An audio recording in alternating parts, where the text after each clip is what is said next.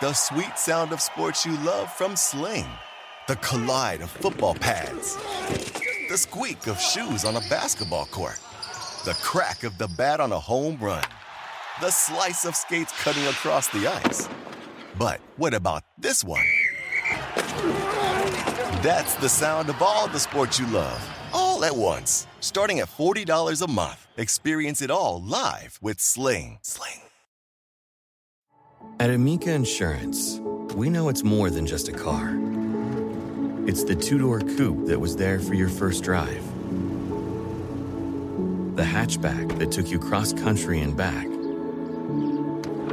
And the minivan that tackles the weekly carpool. For the cars you couldn't live without, trust Amica Auto Insurance. Amica. Empathy is our best policy. All right, everyone, welcome into the Sports Grid Fantasy Football Podcast. My name is Davis Maddock. I am joined today by former Best Ball Mania champion, Chess Liam. He's wearing the belt. We're not going to talk about Week 17 or Underdog or DraftKings or correlation matrices because today, when we did this last year too, this is our Drafters stream. If you guys aren't playing on Drafters, very simple. It is a best ball contest with no playoffs, no eliminations. It is simply the most total points wins. So we are going to do a little bit of strategy. Their big best ball contest last year overlaid by about 20%. I don't remember exactly. I think I ended up firing 80 entries into their big tournament last year. I think 80 is a good target for me to get to this year. And I actually think the overlay this year. So as of right now, Liam and I are recording this on Tuesday, August 8th. It is 11:34 a.m. Central Time. It's about 20% full right now, maybe 19%. I'm not going to do the math right now. Liam, how you doing, buddy? And are you excited to chase some overlay? Super excited. I wouldn't say we're not going to talk about Week 17 because I can't imagine not trying to win drafters at the 17th game with the game stack. You know, just like someone thinks they're safe. They have a 100-point lead. And what's this? You have the full stack of Dallas, Detroit. You come back. You become the champion. Excited to talk drafters, though. It's a different total points is a totally different game. It really is such a different game. I do just want to make the point, though, last year, the guy who won, I mean, by like week 15, it was clear he was going to win. He had Jalen Hurts, and he had Jalen Hurts and another quarterback who got hurt. I have the team right now. He has Jalen Hurts and Zach Wilson, and he ate a 0 like three or 4 weeks to end the season. Yeah. So very simply, we'll go through a couple of strategy points.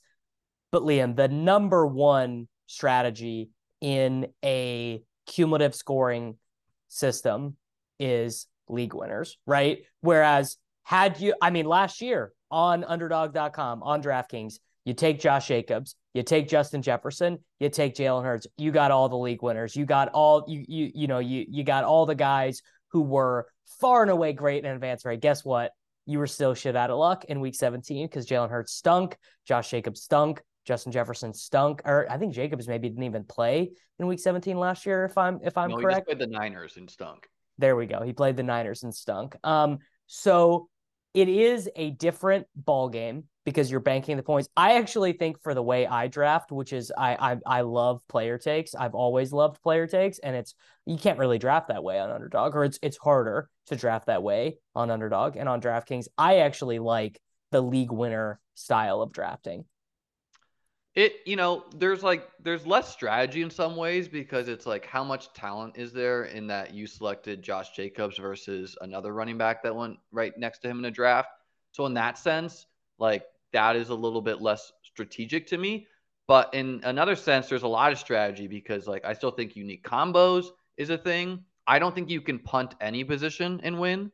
So if you're trying to like punt off tight end, you need those tight ends to actually produce. Because year after year, we've seen the total point winners have had Kelsey on it, or last year's champion had Kittle and Ingram, where, they had a bunch of weeks where they probably just got 5 to 10 points, but Ingram and Kittle both gave you several 30 to 40 point games, which is just like you need to have those guys.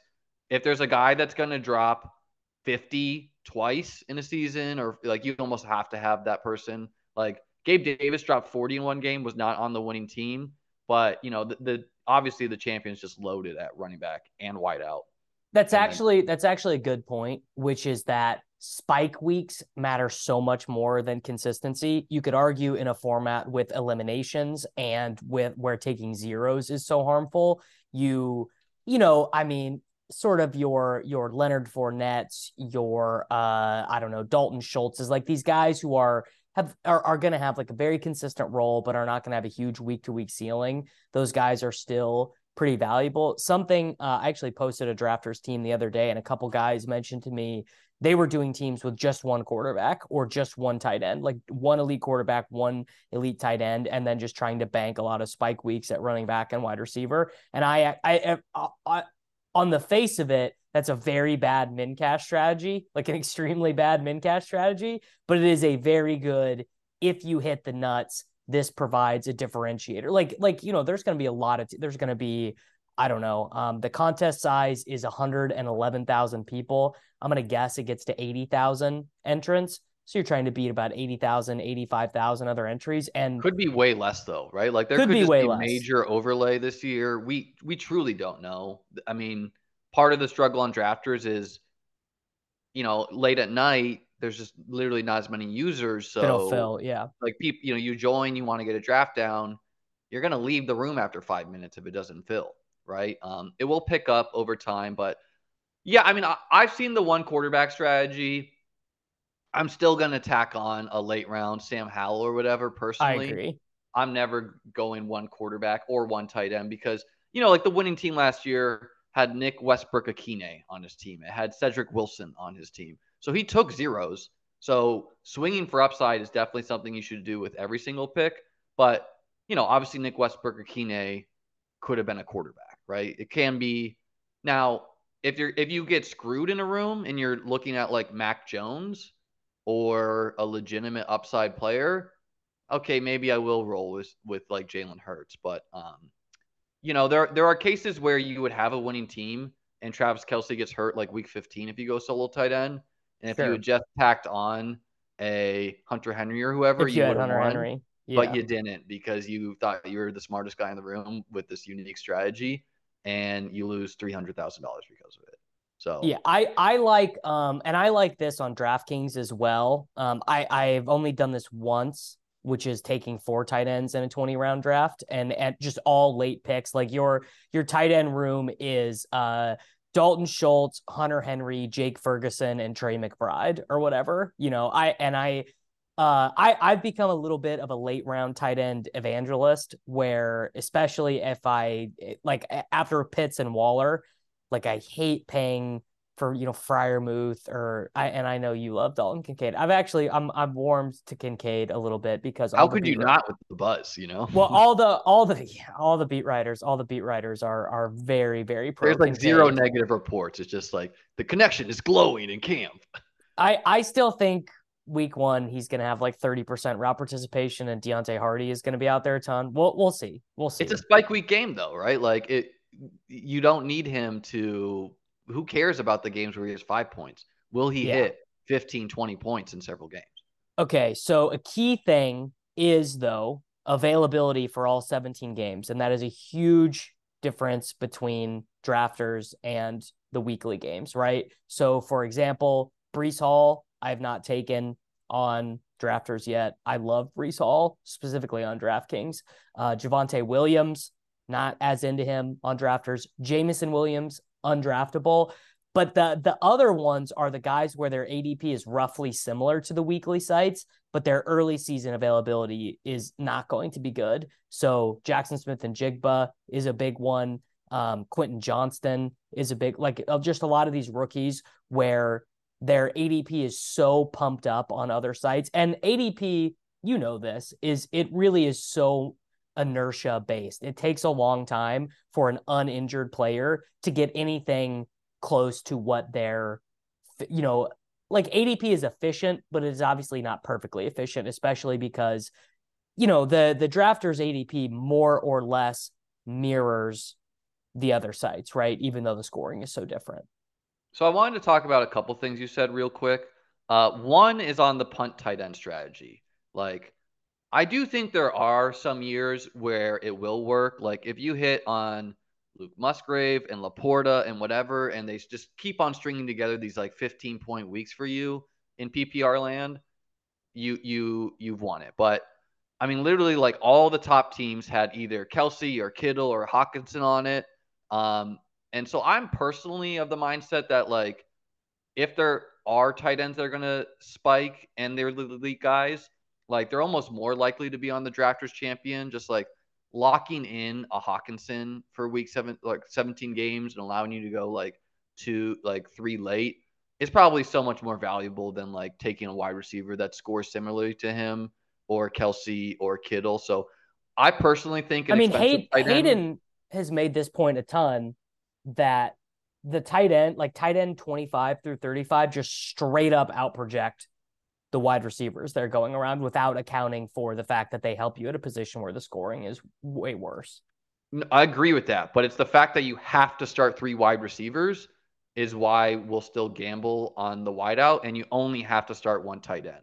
So like the ability to add the extra darts at other positions, I think, is more valuable. Also, on the idea of drafting guys like Breece Hall and Jameson Williams, I personally still will be. Breece Hall was on the first and second place team last year. He played what? How many games last year? Like 6 games. I don't think it's But great he process. and he was a huge league winner, right? I mean, I guess I don't remember exactly. I want to say he was like a 7th round pick last year. My He was brain. like it was like 4th through 6th. He dropped as things got more expensive, but Okay. also like you could find Josh Jacobs, Ken Walker, Damian Pierce, Mostert late. So can you find those guys? Like Jameson Williams, I don't think you should be drafted at the same spot he goes on a site like Underdog. But let's say he returns week 7 and now you have 10 games plus the bye, so 9 games.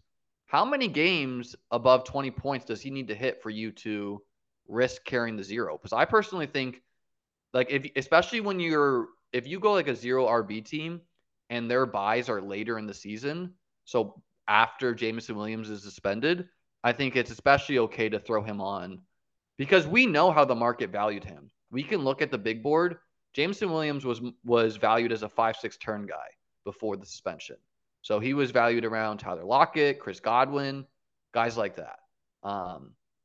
Now you can say Buzz has gone negatively on him. I still think he has the potential to have huge spike weeks, like 2 30-point games he could hit, especially with as many dome games as they get and, potential lack of target competition down the field. So I do think I will roll the dice on some of these guys because you could kind of, you can make up with it with your Darius Slaytons, your whatever guys filling in your spot to carry on huge spike week guys. I think maybe my base case, I am not that high on Jameson Williams. I like just which is totally, I mean, I go into these wormholes with myself all the time where I'm like, well, yeah, that's the 60 IQ take, right? The 60 IQ take is Jameson Williams had 1 catch. He came off the ACL and wasn't able to out target or out snap Khalif Raymond. He then immediately earns this suspension for something that like a very serious guy who's taking his career very seriously would not have earned a suspension for, even if we think it's stupid, which we all do. We don't think Jameson Williams should be suspended, but Jahan Dotson didn't get a 6-game suspension, right? Because he's taking shit seriously. And Sam Sherman has made this point on ADP chasing before, which I think is pretty important, which is that when you just run these filters for guys who have missed time in year 1, regardless of the reason, injury, they play on a good team, they got suspended, whatever it is, the N+1 comps become way worse, right? So the N+1 comps with guys with even first-round wide receivers who miss time, it ends up being more difficult for them. I'm not burying Jameson Williams, and this could very well be a 60 IQ take that looks extremely bad for me down the road or whatever, but I just am not that into him. For me, it's just the guy went 12th overall in a wide receiver class that generated like Chris Olave, Garrett Wilson. Like he went ahead of some of these guys. He's I don't think Jared Goff is a magical deep threat guy. I think hitting him for one catch is ignoring the fact that he caught like 3 touchdowns and like 2 were called back by penalty. It was just one. It was just one other one that was called back by a penalty. But yes, it is true. Yeah, like he actually like had some games where like the ball's here or there and he's gonna smash. I think Dan Campbell of course is trying to motivate this guy, right? Like maybe things have not landed for him, but I'm not. Possibly what you said is true. Maybe he's gonna come back. He's gonna disappoint. I think he's going to come back and he could legitimately have 3 30-point games potentially, right? Like, I mean, this is a guy who could have a 200-yard receiving game with 2 touchdowns. There's not a lot of guys in football that can do that. You're so right. And I do still take him, obviously, when I have Jared Goff. There's kind of like a get out of jail free card where you can take Jameson round 9, then take Goff sometimes. But I take him sometimes when I take Dak as well. I just... if I'm comparing absolute range of outcomes where he's going, like I do like Sky Moore better, I think, even though I think Sky sucks.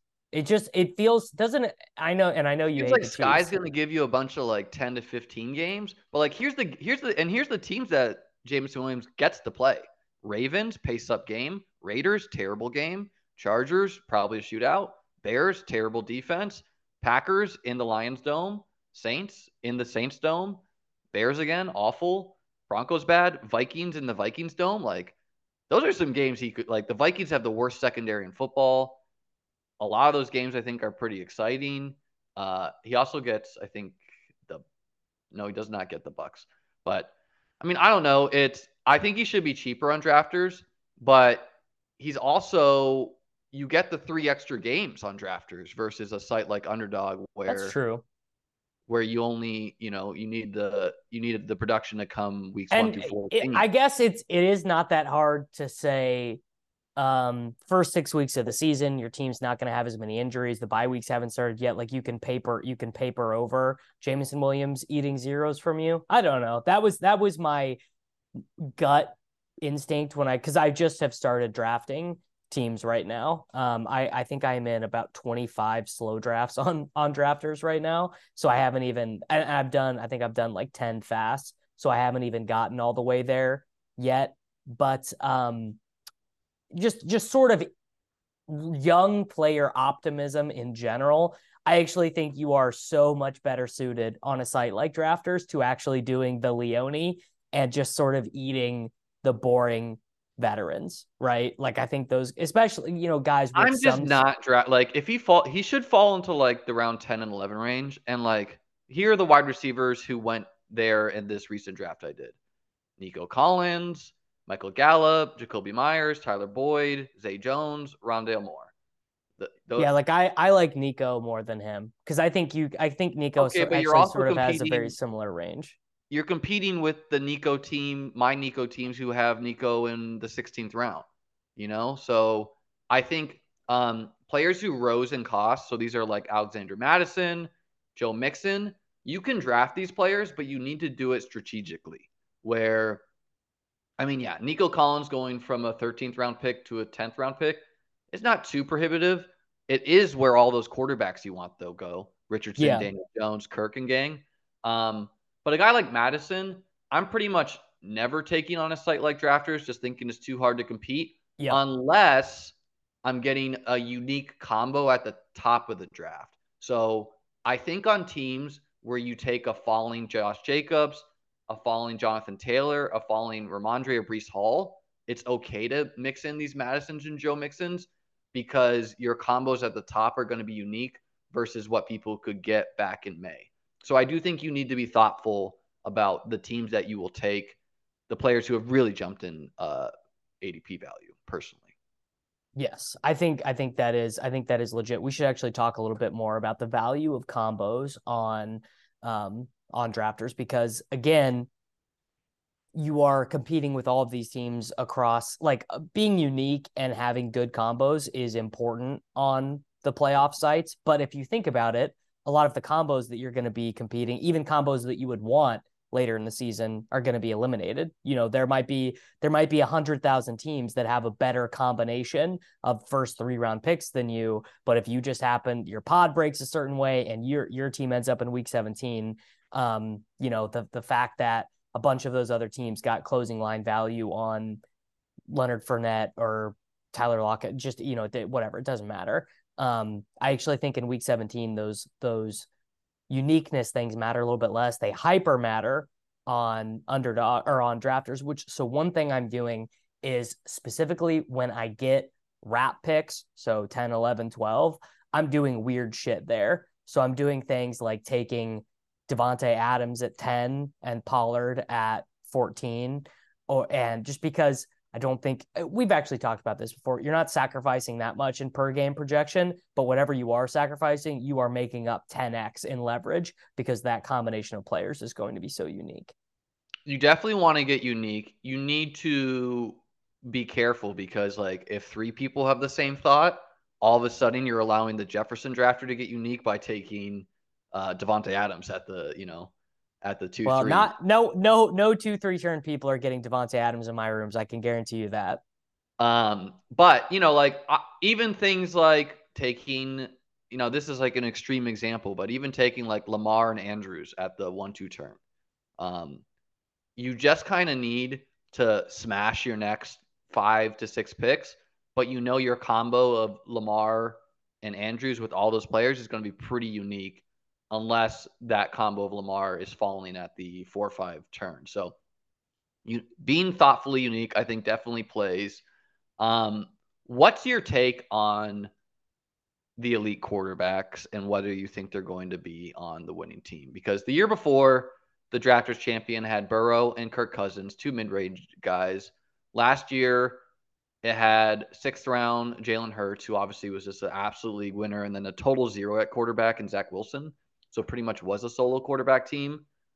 This year, in my recent drafters draft, Allen went in the 2nd, Mahomes went in the 2nd, Hurts went in the 3rd, Lamar went in the 4th, Burrow, Fields, Herbert, and Lawrence went in the 5th, and then Watson goes in the 7th, and then all the guys that you were kind of optimistic about go in like the 9th and 10th. So this is Tua, Dak, Cousins, Richardson, Jones, Geno, Rodgers, Goff. So would you rather, let's pretend you drafted all your teams the same way. Would you like to have a lot of elite quarterback and you push your second quarterback? So like Josh Allen and Sam Howell, Josh Allen and CJ Stroud, Josh Allen and Desmond Ridder, something like that? Or would you like to have a bunch of 2 to 3 quarterback teams where you go Tua, Geno, Jones, Richardson, Goff, Prescott, combos like that? So I think on average, I would rather have one top 4 quarterback, one late. If I could only do it one way, it would be Mahomes, Allen, Hurts, Lamar, and then, Stroud, Young, Jimmy Garoppolo, Sam Howell, whoever, as opposed to the Dak, Carr, Goff, whatever permutations. I think you're because spike weeks are mattering so much. Those guys are going to have way more, 30 balls. Some of them are like, Lamar will probably get like 240 balls or whatever over the course of a season. It's just kind of the way it works. Now, I would say if I could choose, picking a league winner at quarterback feels more important now than it would have in years past, where you could just kind of figure out quarterback 12 scoring and the quarterback 12 wouldn't be that far away. But with those high-end guys scoring so many points right now, this year or last year, really last 2 years, like, for example, if Trevor Lawrence shows up and is just unbelievable and they're letting him gun for numbers, like the Jaguars kind of wanted him to get MVP or whatever, and they let him just go nuts, he could be hugely important for fantasy. Or if Anthony Richardson really does do rookie year Cam Newton and runs for like 850 yards and 15 touchdowns, you're like, he's going to be almost required in this scoring setting. So I would keep my range balanced, but I would balance it in the direction of getting Lamar, specifically Lamar, because he's just a little, I don't know what it is. I mean, Lamar, when you start firing up projections, like go look at week 1 DFS projections or whatever, like Lamar is going to project on par with Hurts and Allen and Mahomes, but he goes 10 picks after them in all these formats. Like Lamar's like a really great bet to make this year, in my opinion. I will say a feather for the elite quarterbacks is if Jacob sits out and Taylor doesn't play and a couple other dudes get injured, all of a sudden an elite quarterback is smashing because the other picks are failing by default. And all you really need to do is hit some running backs in that Damian Pierce through Damian Harris range. So the running backs in the 6th through 11th round, you just got to hit a couple of those guys. And the other people are just failing because their running backs fell apart. Along with Lamar, like Fields is a guy I definitely want, but he's like a 3 quarterback guy for me where he has a low floor, but he also has a super high ceiling. So like my recent team, I went Fields in the 5th, Love in the 14th, and then CJ Stroud in the 16th, where it's like I'm doing Fields for the, super high spike weeks where, I mean, he literally could just run for 100 yards any game and a touchdown. And then Love and Stroud are, hopefully reaching me 20 in the weeks where he throws 5 interceptions. Lamar, yeah, super pace up. They got a bunch of new weapons, super in on him. Herbert, like, has a really good O-line, got the OC upgrade. So really in on Herbert as well. I'm really buying that angle more as the offseason goes on, that Herbert might just get totally loosed by Kellen Moore. Yeah, it's like, it's hard because, like, it's hard to be like that optimistic on a guy Keenan Allen's age who, is like not as good, but like, give me the Big Mike, give me the Everett, give me the Quentin Johnston. I get Keenan too. Lawrence, I'm totally in on. Like, I think Lawrence, it would not shock me if he led the league in passing. Like, literally, like, you add Calvin Ridley, you add that it's his 3rd year, you add that, he has a 2nd year with a real NFL coach, like, Lawrence could explode. And then, yeah, like, I would definitely want to have some teams that, like, have Allen and Richardson, Lamar and Richardson. Oh, yeah, I do that. I actually do that a lot on Underdog, where you take one elite quarterback and then backstop him with Richardson and stop it too. Because Richardson still does go in that range of like pretty dead wide receivers. Like, like I'm not really wanting to take Courtland Sutton or Michael Thomas. It's the running back opportunity cost that could screw you, because I was kind of surprised we didn't see a Hurts Fields team win it last year, where like Fields was like pretty free, right? Free, yeah. But why was he not on the winning team? Well, some of this is random. Like, you need to hit all your picks. But the other thing is that he probably came at the cost of like a Ken Walker or, like some running back that was just absolutely essential to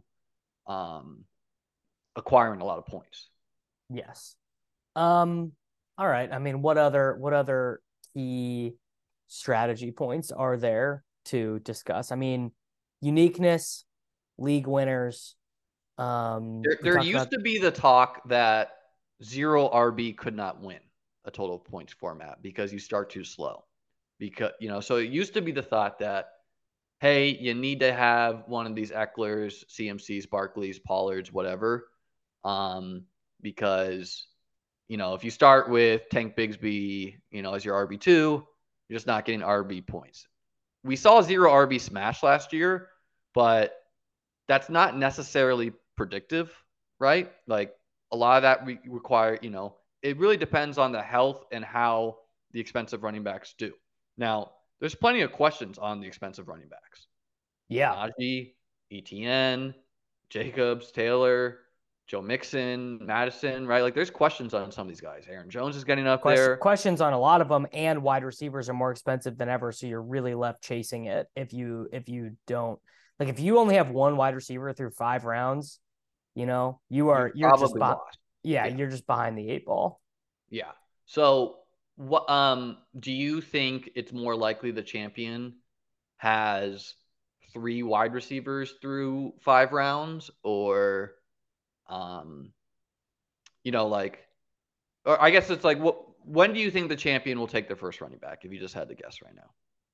Round 3, right? He gets Jonathan Taylor. He takes 2 sick wide receivers, takes Jonathan Taylor, and Jonathan Taylor plays 17 games, right? I mean, that's got to be the easiest thing. Yeah, I would, I would do a mix for my portfolio. So we of course want to be drafting like we're right in this format. So like my most recent team, I went CMC and Saquon I got CMC at 6 and Saquon at 19. And then I went Gibson and Charbonnet in round 9 and 10. And then I went Malik Davis in round 20, just betting against Pollard, and hopefully that's him. But it's pretty much a 4 running back team where almost every week I'm counting on CMC and Barkley to just hit the lineup, and I'm just going volume at wide receiver and tight end. The wide receivers we go as volume picks, like probably should be weighting them towards guys like a MBS, a DPJ. Again, we don't need these guys to have a good floor. Just what is their ceiling? I don't know. Any thoughts on any of that or any other takes? No, I did have another thought though, which is that you should be hyper aware in these drafts of like the random guy who falls by a round in just for whatever reason your room is bad, you're just, team's construction calls for it, but like just getting Christian Watson 10 spots later than ADP, like I even more hyper aware on drafters than in the weekly playoff sites, I think. Let's run through who we think could be some league winners and running backs. It's the right way. I think this is the right way to do discussion is we got to go through the positions and give the guys we think are going to be the Josh Jacobs, mandatory guys. The Ken Walkers, yes. So let's, do we want to say round 7 or so? Yeah. Let's just go outside the top 70 picks. The top. Do you want me to share my screen with you? I have a draft board, or I'm literally in 27 slows, so I can just pull it right up. The top 70 picks on mine drafters draft is Montgomery and after. So Miles Sanders and Dameon Pierce did not make it. Dameon Pierce is a guy who I think could be a league winner, by the way. I really like him. So I'll go with a guy I don't even really believe in. Like I'm more off of him than on him, but it's so clear how it burns me, which is DeAndre Swift, where he basically just does what Miles Sanders does last year. He gets used even more in the passing game than Sanders ever did because Sanders is bad at catching passes and Swift is pretty good at it. Now, I'm only half-heartedly saying this because Kenneth Gainwell is my most drafted player on DraftKings. And I acknowledge that backfield is valuable. I acknowledge that the role that Swift projects to play is valuable. I just think his coaches are going to hate him, but I'm so afraid of getting burnt by him that I can't even come close to a full fade. Like his range of outcomes is so extremely wide. Yeah. I think the people who are confidently saying what's going to happen in the Eagles backfield are like insane. It's so clear that's just such a valuable spot in the sense that they have an extremely good O-line. They probably got a huge talent upgrade, honestly, going from Swift, getting to Miles Sanders is fine, but like Rashad Penny's probably like the best pure runner in football. And the Eagles is like a smart organization where Swift could absolutely smash. I would never want to full fade him on a site like this. I think James Cook would be a hard guy in a managed league. No, but I think I actually might be more bullish on a Bills player than you. I'm starting to really like Cook. Yeah, I mean, he is a guy who's been a priority target of mine recently. Like I originally started the draft cycle being like, Damien Harris is very good. I think he's going to get a lot of goal line. We don't even really know if he's going to be the RB2 in Buffalo. It really could be Latavius Murray. Harris got nicked up in practice, not a big deal on there, but James Cook, all you really need him to do is just have those spike weeks, and him combined with Rashad White's going to have way more 15-point games maybe, right? But that's not the aim of the game. Like Cook could hit 30 in some games, 40 in some games. If he, Devin Singletary, who was the starting running back in Buffalo, is one of the slowest running backs in football. Like he regularly would just have open field and get tackled 10 yards down the field. So James Cook would not be shocking at all. Penny, obviously, in the same discussion as Swift. And then Charbonnet, like maybe Ken Walker doesn't start week 1. And Charbonnet is literally just Ken Walker from last year. Like the guy went second in the draft. It's on a really good O line and offense we want to bet a lot on. So would not shock me at all if Charbonnet just smashes. Or maybe like Walker is slow to start and Charbonnet is so good that we don't see. Like the Seattle's like, you know what, Walker, like we'll let you do some home run shots here or there, but it's mostly going to be the Charbonnet show. Like that would not be shocking. It's possible for sure. I don't like. It's hard to see either of the Washington guys being league winners. They feel more like safe RB2. Gibson, like they're going to give you points. Gibson could be a league winner if Robinson is just a trap back, like just in between the 20, and they give Gibson goal line stuff and the McKissic role. Like if he gets 220 carries and 80 targets, he could definitely do it, in my opinion. And Robinson could be the league winner if he was shot in the leg last year. He actually did catch some balls in college. And this coaching staff also sours on Gibson. They're like, you know what? It's the Brian Robinson show. So I draft them both. Gibson's gotten more expensive over time. How about Javonte Williams, Alvin Kamara? I think they both very clearly meet this description. I mean, Kamara, so obviously, because Kamara has literally been a league winner like 3 out of his years as a player. And I mean, I would find it hard to believe that he truly has nothing left in the tank and that last year, like maybe he does, and maybe he's toast, and that's why they just signed Kareem Hunt and they have Jamal Williams and they draft Kendre Miller. But honestly, my guess is that he still probably is pretty good, and that if he plays well, Derek Carr is going to throw him the ball and that he is going to earn a lot of touches. Like I think the Kamara use case is so straightforward. I don't have a lot of him, but like like reports from camp are that he looks good. Now, hard to know who's like a fan of the team and just like. Well, there was that report that the players want to throw the ball to him more. That like they had like a non-coaches meeting about like, yeah, we got to get Kamara the ball more. I mean, maybe that's just bad science for Michael Thomas, but the thing with Kamara and the Saints is Michael Thomas is dead. Michael Thomas is like undraftable. I still draft him because there's a chance. I've cooled off recently, but because you can't help yourself. No, I mean he was good last year when he played too, but he played like 4. Like he just played like 5 games and averaged like 17 points a game. I think he played 4 games. Whatever. He was game logs here. Let's see. 22. He played 3 games. Even worse. So we're both wrong. That they had stats from, but. Yeah, I mean, I'm a little worried that the Saints just like won't score enough touchdowns. Where PPR site, you don't need as many touchdowns.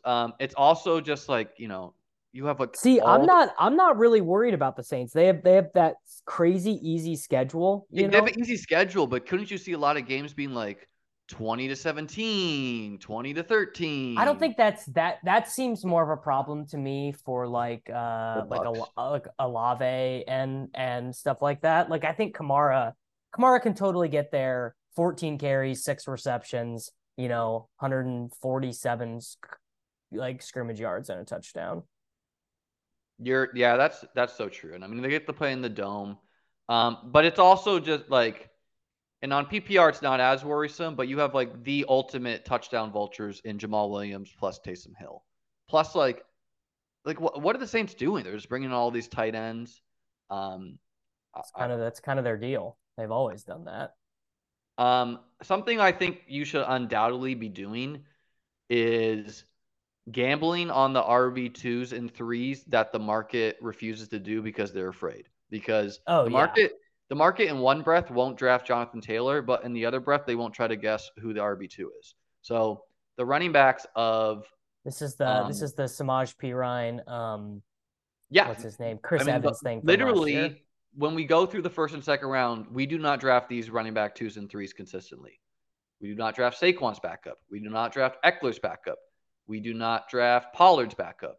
We do not draft Jacobs backup. I draft Malik Davis is my most drafted player on DraftKings. It could be Dowell, right? We don't draft Ramondre Stevenson. We don't draft Jonathan Taylors. We don't draft Joe Mixons. We don't draft Brees Halls. We don't draft Cam Akers, who honestly, like, reports are kind of becoming negative on him too. So do you want to run through some of these guys and take a guess at who we think the RB2s and 3s are in these backfields? Yes. Yeah. Okay. You start. Eckler. And you're allowed to say a free agent, but you have to say the free agent I Eckler, think Eckler is Kelly. I think it's Kelly. I've been playing it like it's Kelly, but it would not be shocking for a rookie in Spiller to start. Like, this is literally what we're seeing with Zamir White. Like, oh yes, I agree. So I've been playing it as it's Kelly, but again, we're gambling with these picks, and it's okay to gamble on zeros. I'm not on the wave with other people that you can't take zeros. I think, like, where you take a zero matters, and Leone does a lot of great research, but I don't think he encapsulated how much value do you get when you smash on a 20-point per game player that the field doesn't take. There's the other side of the coin that wasn't equated for there. Pollard. Malik Davis. Malik Davis is second in all these drills. Malik Davis played as a rookie over Dowdle, who'd been with the team for a year before last year. I think it's clearly Malik Davis, and I think Malik Davis is so undervalued. Because I've been only drafting Davis myself. Preseason depth chart's pretty meaningless. Dowdle, Rico, whoever was listed as the RB2. There's been some Deuce Vaughn hype too. Yeah, but Deuce Vaughn is just like fun little gadget plays. Like, Mike McCarthy's never going to trust him to play 30, 40% of the snaps or whatever. Like, no chance. Nick Chubb, if Jerome Ford's injury is serious. I don't even know who the RB3 is there. Do you? Well, John Kelly played last year, but that seems like, if the Jerome Ford injury is serious, that seems like the most likely spot for Leonard Fournette, because they like to have Chubb's complement play on passing downs, and it would be so Demetric Felton switched from practicing at wide receiver, running back. Like, he just practices with the running backs now, but he's not. You wouldn't want to go into a season planning on being a team that wants to run the ball 500 times with only Demetric Felton and John Kelly as your backup running backs. Like, I will say, if Jerome Ford is seriously injured, we got Leonard Fournette. Which I doubt. It's just like a hamstring. He'll probably be fine. Oh, by the way, Kareem Hunt did sign with the Saints, so that's probably just a Kamara holdover. Saquon. So you got Eric Gray or Matt Breida. It's Matt Breida. I'm on the Eric Gray train. It's just like, Breida is ancient. He was fast. He was there last year. He didn't do anything. The organization drafted Gray. I want to say he's like Devin Singletary, but that's only because he's very slow. So, like, that's kind of what I'm thinking they saw in him. Jonathan Taylor. So I think it's Deion Jackson, but Daigle was telling me that basically they all think Zach Moss is going to be able to just come back. That Zach Moss is because it was an arm injury, so his conditioning will be fine, and he will just come back and be the backup. But I think it's Deion Jackson. So on the Zach Moss thing, that would be like when I drafted Jeff Wilson and won BBM2 after he was hurt. Where, yes, I mean, it's only supposed to be 6 weeks for Moss. So, I mean, now, in my opinion, Moss is not that good. And because Jeff Saturday and gang gave Moss 20 carries a game, I don't know if the new coaching staff would do that. I personally draft Evan Hull. I'm just betting on the athletic freak. I've heard no positive buzz, so I just know it could be a zero, but that's how I play it. Ramondre. For the audio listener, Davis just put his head in his hand. Kevin Harris. When I do draft one, I do Pierre Strong. I would guess that Zeke does sign there, though. Yeah. They feel like the most likely spot for a vet because they always do that. The other thing is, apparently Pierre Strong has just sucked at practice. Like, Belichick's pissed at him. Ramondre got a rest day the other day, and Pierre Strong didn't play with the ones at all. Now, this is like classic Belichick stuff. Like he just does shit like this, but the vibes are I'm getting Tyquan Thornton. Belichick doesn't like this guy vibes from Pierce I Strong. think, I could be totally wrong here, but I think Kevin Harris is like the bruiser, so he'll be most likely to be like goal line replacement, and Pierre Strong's explosive. So like, and I mean that Patriots offense is still slow. Like they need speed on the field. Yes. Yeah. Josh Jacobs. Previously, Zamir White was undrafted. I have a lot of early Zamir White shares. It seems he like yesterday, The Athletic had a great article on Zamir White, hyping him up about him like working on farms and stuff, getting country strong, and so seems pretty positive that it's Zamir. Seems clearly him, but then like one of Brandon Bolden or Amir Abdullah plays like way more on third downs than you want. It would him be to. Abdullah. It seems like. Yeah. Breece Hall. Oh man, I'm gonna say Dalvin. I'm gonna say they get it done because Rodgers wants it. It's like clear that like Rodgers wanted him to sign. This is a situation where it's like we know Aaron Rodgers is a pretty weird guy, and so if it was not Dalvin, whoever between Jonathan Knight, Michael Carter, and Abanikanda would like be the closest friend to Aaron Rodgers is going to see the field. Totally. And it's probably like I feel like Rodgers has never like been great friends with a rookie running back. Like we're trying to read tea leaves here, but I just have a feeling like Michael Carter and him are jiving. I don't know why, but I draft Abanikanda the most because I think he's like a poor man. He's like kind of good. Yeah. Yeah. But you just never know with Rodgers. Joe Mixon. Well, Travion Williams got hurt, so I think it is going to be. He's back at practice and pads yesterday. I don't think he was practicing, but he's back at practice.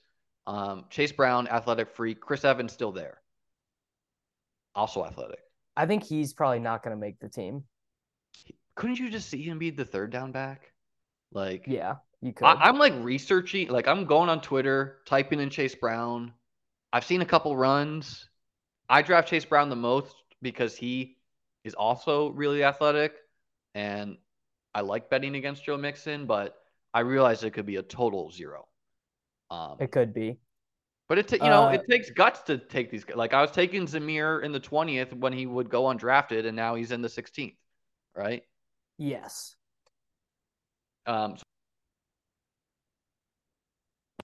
So that's the Bengals. Then who else do we have left? We have the Rams. Yeah, it's totally Kyren Williams, right? Remember the fucking Schefter tweet. People have totally memory hold this. Schefter tweeted before week 1 last year, Rams-Bills first game. He said, "I'm starting Kyren Williams in my 16-team dynasty league." Like Schefter knew something. And then Kyren Williams got a high ankle sprain on his very first NFL snap and missed 8 weeks. But the Cam Akers stuff, I've gone back and forth on Akers. I've been like, oh, Akers is a league winner. Oh, Akers sucks. They want to cut it. Very similar to the Rams, actually, where the Rams have been like, we're going to waive him if we can't trade him. Wait, actually, no, we are going to play him every snap for like 3 straight games. So Kyren Williams for me. I've been the same way where, like, I mean, the Cam Akers stuff is so weird where it's like, I mean, he exploded to end the year, but at the same time, like, he like did that against like the Broncos, who they didn't even like quiet quit. They like loudly quit playing defense. And then it seems like him and McVay like hate each other every other week. And so I previously was drafting Zach Evans as just like, athletic dude. Kyren Williams is not. But Kyren Williams has been catching passes in practice. It seems like he'll at worst be third down back. And remember, Cam Akers got like Stafford blown up a lot in pass protection. I saw a report again about that. So I've been taking Kyren as like a confident, like I don't think he has nearly the upside of some of these other RB2s, right? Like Zamir White or Chase Brown has like way more upside. But Kyren seems like a guy in a role we don't really see anymore in like that James White role, where it's like he could catch 5-6 balls, fall in the end zone. So I've been taking a lot more Kyren with confidence before just getting ahead of that news cycle where I think he could be declared the 2. I guess there's actually 2 more running back rooms we need to touch on. They don't have as much appeal, but the Cardinals. it's Marlon Mack or it's It's Keontae Ingram. Ingram. It's Ingram. Yeah, I mean, I'm there too. Obviously, it's just like hard to see how that even helps you. And then the Bucks. There's Sean Tucker or Chase Edmonds, I think is the Doesn't that feel like a veteran spot too? Like it to just me, feels like a stay away spot, yeah. um but I don't know. Like I guess I'd roll with Sean Tucker if I had to. I guess Tucker, like I don't know, Tucker could like maybe theoretically be the starter. Like Edmonds has like no chance of doing that, I would No, guess. we already tried that in fantasy. Yeah. Um oh, and I guess like this isn't a starting one, but the Chiefs running back room is so weird between Pacheco, This McKinnon, this is EH, and how Prince. How this do you is see how it? it's gonna go down. This is how it's gonna go down. They're all four gonna be active because Prince is gonna be the kick returner. He's gonna be a core four special teamer. McKinnon is barely gonna play for the first 8 weeks of the season, same as last year. Clyde is going to get the McKinnon snaps. Pacheco is going to get the Pacheco snaps, same as last year. There's going to be false hope that Clyde is actually finally doing it. And then when the games start to matter, Clyde is going to be Ronald Jones from last year. He's going to be a healthy scratch. And then they're going to start using McKinnon again. It's You exactly didn't what's going to mention happen. Pacheco at all. So Yeah, Pacheco gets normal 12 to 15 carries a game, 2-3 targets. Like he's going to be in the same role he was in last year. It's like not that valuable of a role.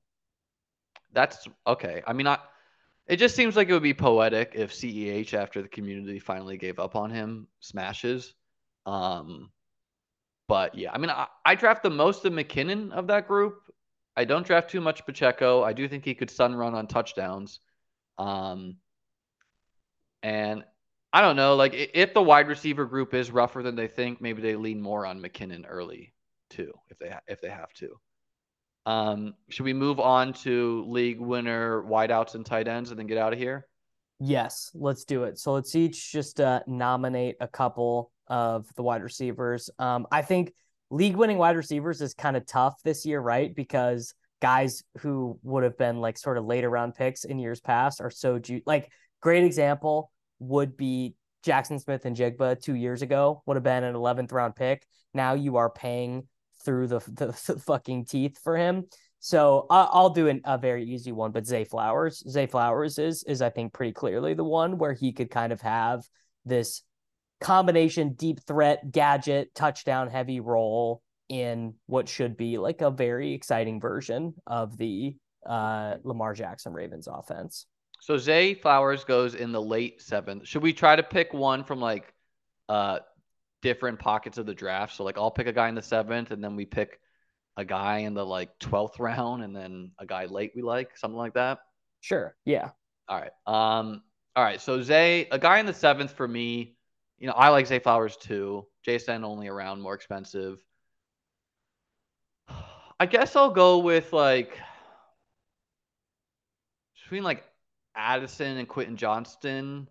Um, Michael Thomas. I'm gonna go with Michael Quentin Thomas. Johnston. Where it's like if the Chargers are morphing into this downfield passing offense, which there's been a lot of buzz about, it feels like that has to be a boost to Mike Williams and Quentin Johnston, right? Where I don't know, like rumors at camp is that Johnston and Palmer could split playing time, but like the choices in this round are like Jordan Addison, George Pickens, Mike Evans, Quentin Johnston, Zay Flowers, Brandon Cooks, Elijah Moore, Traylon Burks, Michael Thomas, Sky Moore. Like it gets gross pretty quick here, so I'd roll the dice on the rookies, or like Brandon Cooks. I could see having a good year too.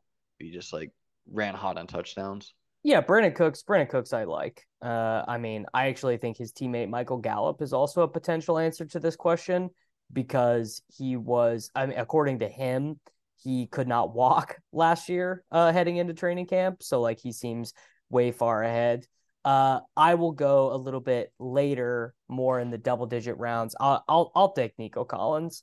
I mean, he goes very high on drafters. So maybe that like I'll substitute Jacoby Myers for that, where basically if the Raiders are forced to throw 650 times, honestly, I think all of the Raiders wide receivers, if they're forced to throw that much, can be good at their cost. Like I think Adams, Myers, and Renfro can all pay off because they've got almost no one else to throw to. And it's unclear how much Meyer is going to play. Like I just haven't heard that much on him at training camp, but definitely Nico. I mean, Nico was out targeting Brandon Cooks last year. Even if Brandon Cooks was quiet quitting, still like his role was encouraging. And if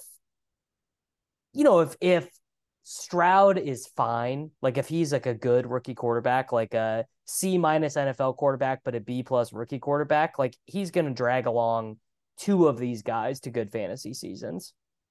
I was really in on Nico when he was cheap, and I'm just finding it like I don't click his name anymore now that he's in the 10th and 11th. It's like I'm comfortable that my bags are packed on round 14, 15, 16 round Nico Collins, right? Like I got a lot, like he was like one of my most drafted players back then. I'm not drafting him over these quarterbacks and running backs in this range now, just how I build my teams usually.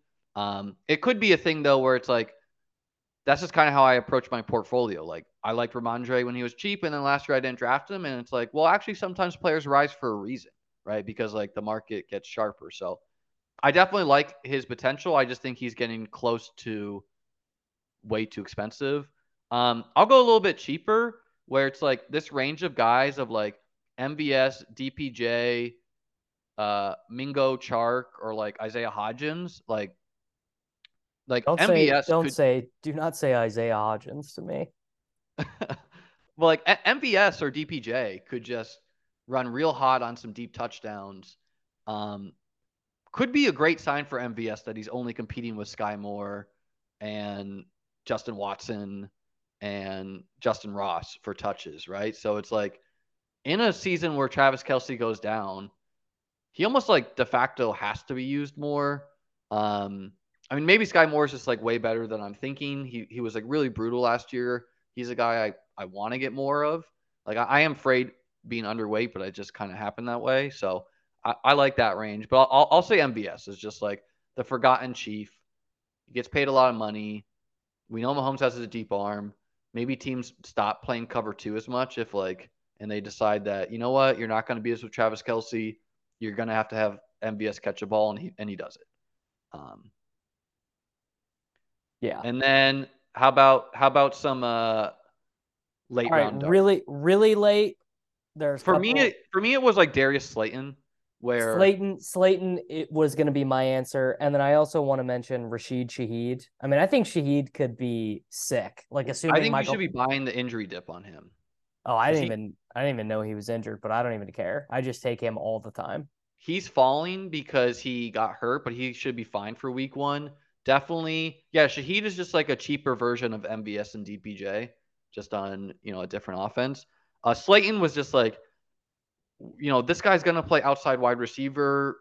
He, 700 yards, run hotter on touchdowns, starting wide receiver production. But I also think it's worth rolling the dice on some of these Tank Dell, some of these guys like this in these like ambiguous situations. Previously, this was like Justin Ross. Now he's gotten more expensive. Richie James, man. Richie James can be the answer to who gets 60 receptions that we had no idea was going to get them on the Chiefs. Yeah, but you should not roll the dice on someone like Mac Hollins on drafters, right? Like Mac Hollins might have a game where he goes 4 catches for 60 yards, but you just roll the dice on any other profile than that with Desmond Ridder probably. Yeah. All right, tight end. Very easy for me. There are 2 answers. Kyle Pitts is obvious. He just does what he does as a rookie, but scores 5 touchdowns instead of 1. And it's very simple. And then Jake Ferguson. Jake Ferguson is so easy, dude. He's the easiest click in fantasy football to me. For my expensive guy, I'll go with Waller. I just think, there's a real potential that Waller just absolutely smashes. Like I think in the seasons where he could be the engine of that offense with a great OC, an improving quarterback. They have better weapons. Another year in the system. I could see Waller north of 1,000 yards, north of 10 touchdowns. Absolutely. Like, he goes after Goddard usually. He goes after Pitts usually. Dallas Goedert is like the worst click. That's how I feel, but I don't know. I'm warming to him a little bit. Kincaid is another guy for me where I just think it's absolutely worth rolling the dice where, this sounds insane, but like in a season where Gabe Davis gets less targets, it's not impossible Kincaid approached 1,000 yards and 10 touchdowns. It's unlikely, right? Like, probably be closer to that like 600 range. Reports have been incredibly positive. And I just think that like the narrative of like rookie tight ends don't produce is like has all sorts of holes in it where it neglects the fact of the quarterbacks that used to play with these guys. It neglects that the cover 2 era could be the best era ever to be a tight end. And all these tight ends are just like falling into usage. And then on Ferguson, I agree with you. If we knew he was the starter, he's like way too cheap. But I am concerned about Luke Schoonmaker, who they took in the second round. He's back at practice. Well, it's Tuesday, August 8th, and he's played with the first team like once. I'm not worried about. He's been on the injured list. He just got off NFI. It's not going to be shocking if you don't take a guy in the second round with no plan at all. Another cheap guy for me would just be Musgrave, just athletic freak, falling into usage. Could definitely dust Romeo Doubs for targets, guys like that. And if Jordan Love is better than we think, which I think he has the potential to be, just hits the ground running. He could to be be like clear, teams do take guys in the second round with no plan all the time. I just want that on the record. I was not going to let you get away with that one. That they just click it, they just click the button, and they're like, we'll figure it out later. They run out of the timer and they just autoed Luke Schoonmaker. Yes, literally. I mean, it sounds. The Cowboy stuff, what it sounds like is they really wanted Michael Mayer or Dalton Kincaid, and then they thought like, oh, that's way too expensive. We'll get whoever falls, and then every good tight end fell. But they were like, we really need a tight end. Didn't Mayer go after? Didn't Mayer go in the third? No, Mayer was like pick 55, I think. I thought he went after Schoonmaker, 35th overall pick. Oh yeah, okay. Schoonmaker draft pick. He was the 6th tight end off the board, which most years for rookie tight ends, like the 6th tight end that doesn't even get drafted. Like we don't even know his name. Well, not true because he went ahead of where Trey McBride went in the year before and Dulcich, right? Well, those guys were both 3rd round guys. Yeah, no, you are right. I just am saying I don't give a shit about Luke Schoonmaker. I'm the only guy who drafts Schoonmaker, but I'm very happy to be literally have like 2 to 3% of a guy that no one else does, and not going to be impossible for him to fall into like a tight end 12 season if he is the guy. That's fair. All right, dude, let's get out of here. Tell the people what to look out for. Chaos Surfing, how to join the Discord, all the good stuff, buddy. We might be changing the brand name. You can follow me on Twitter. I kind of like it, honestly. I do. I think it's a good one, but I don't know. Like, should I have the word best ball football in the name? I don't know. So you know what? You probably should.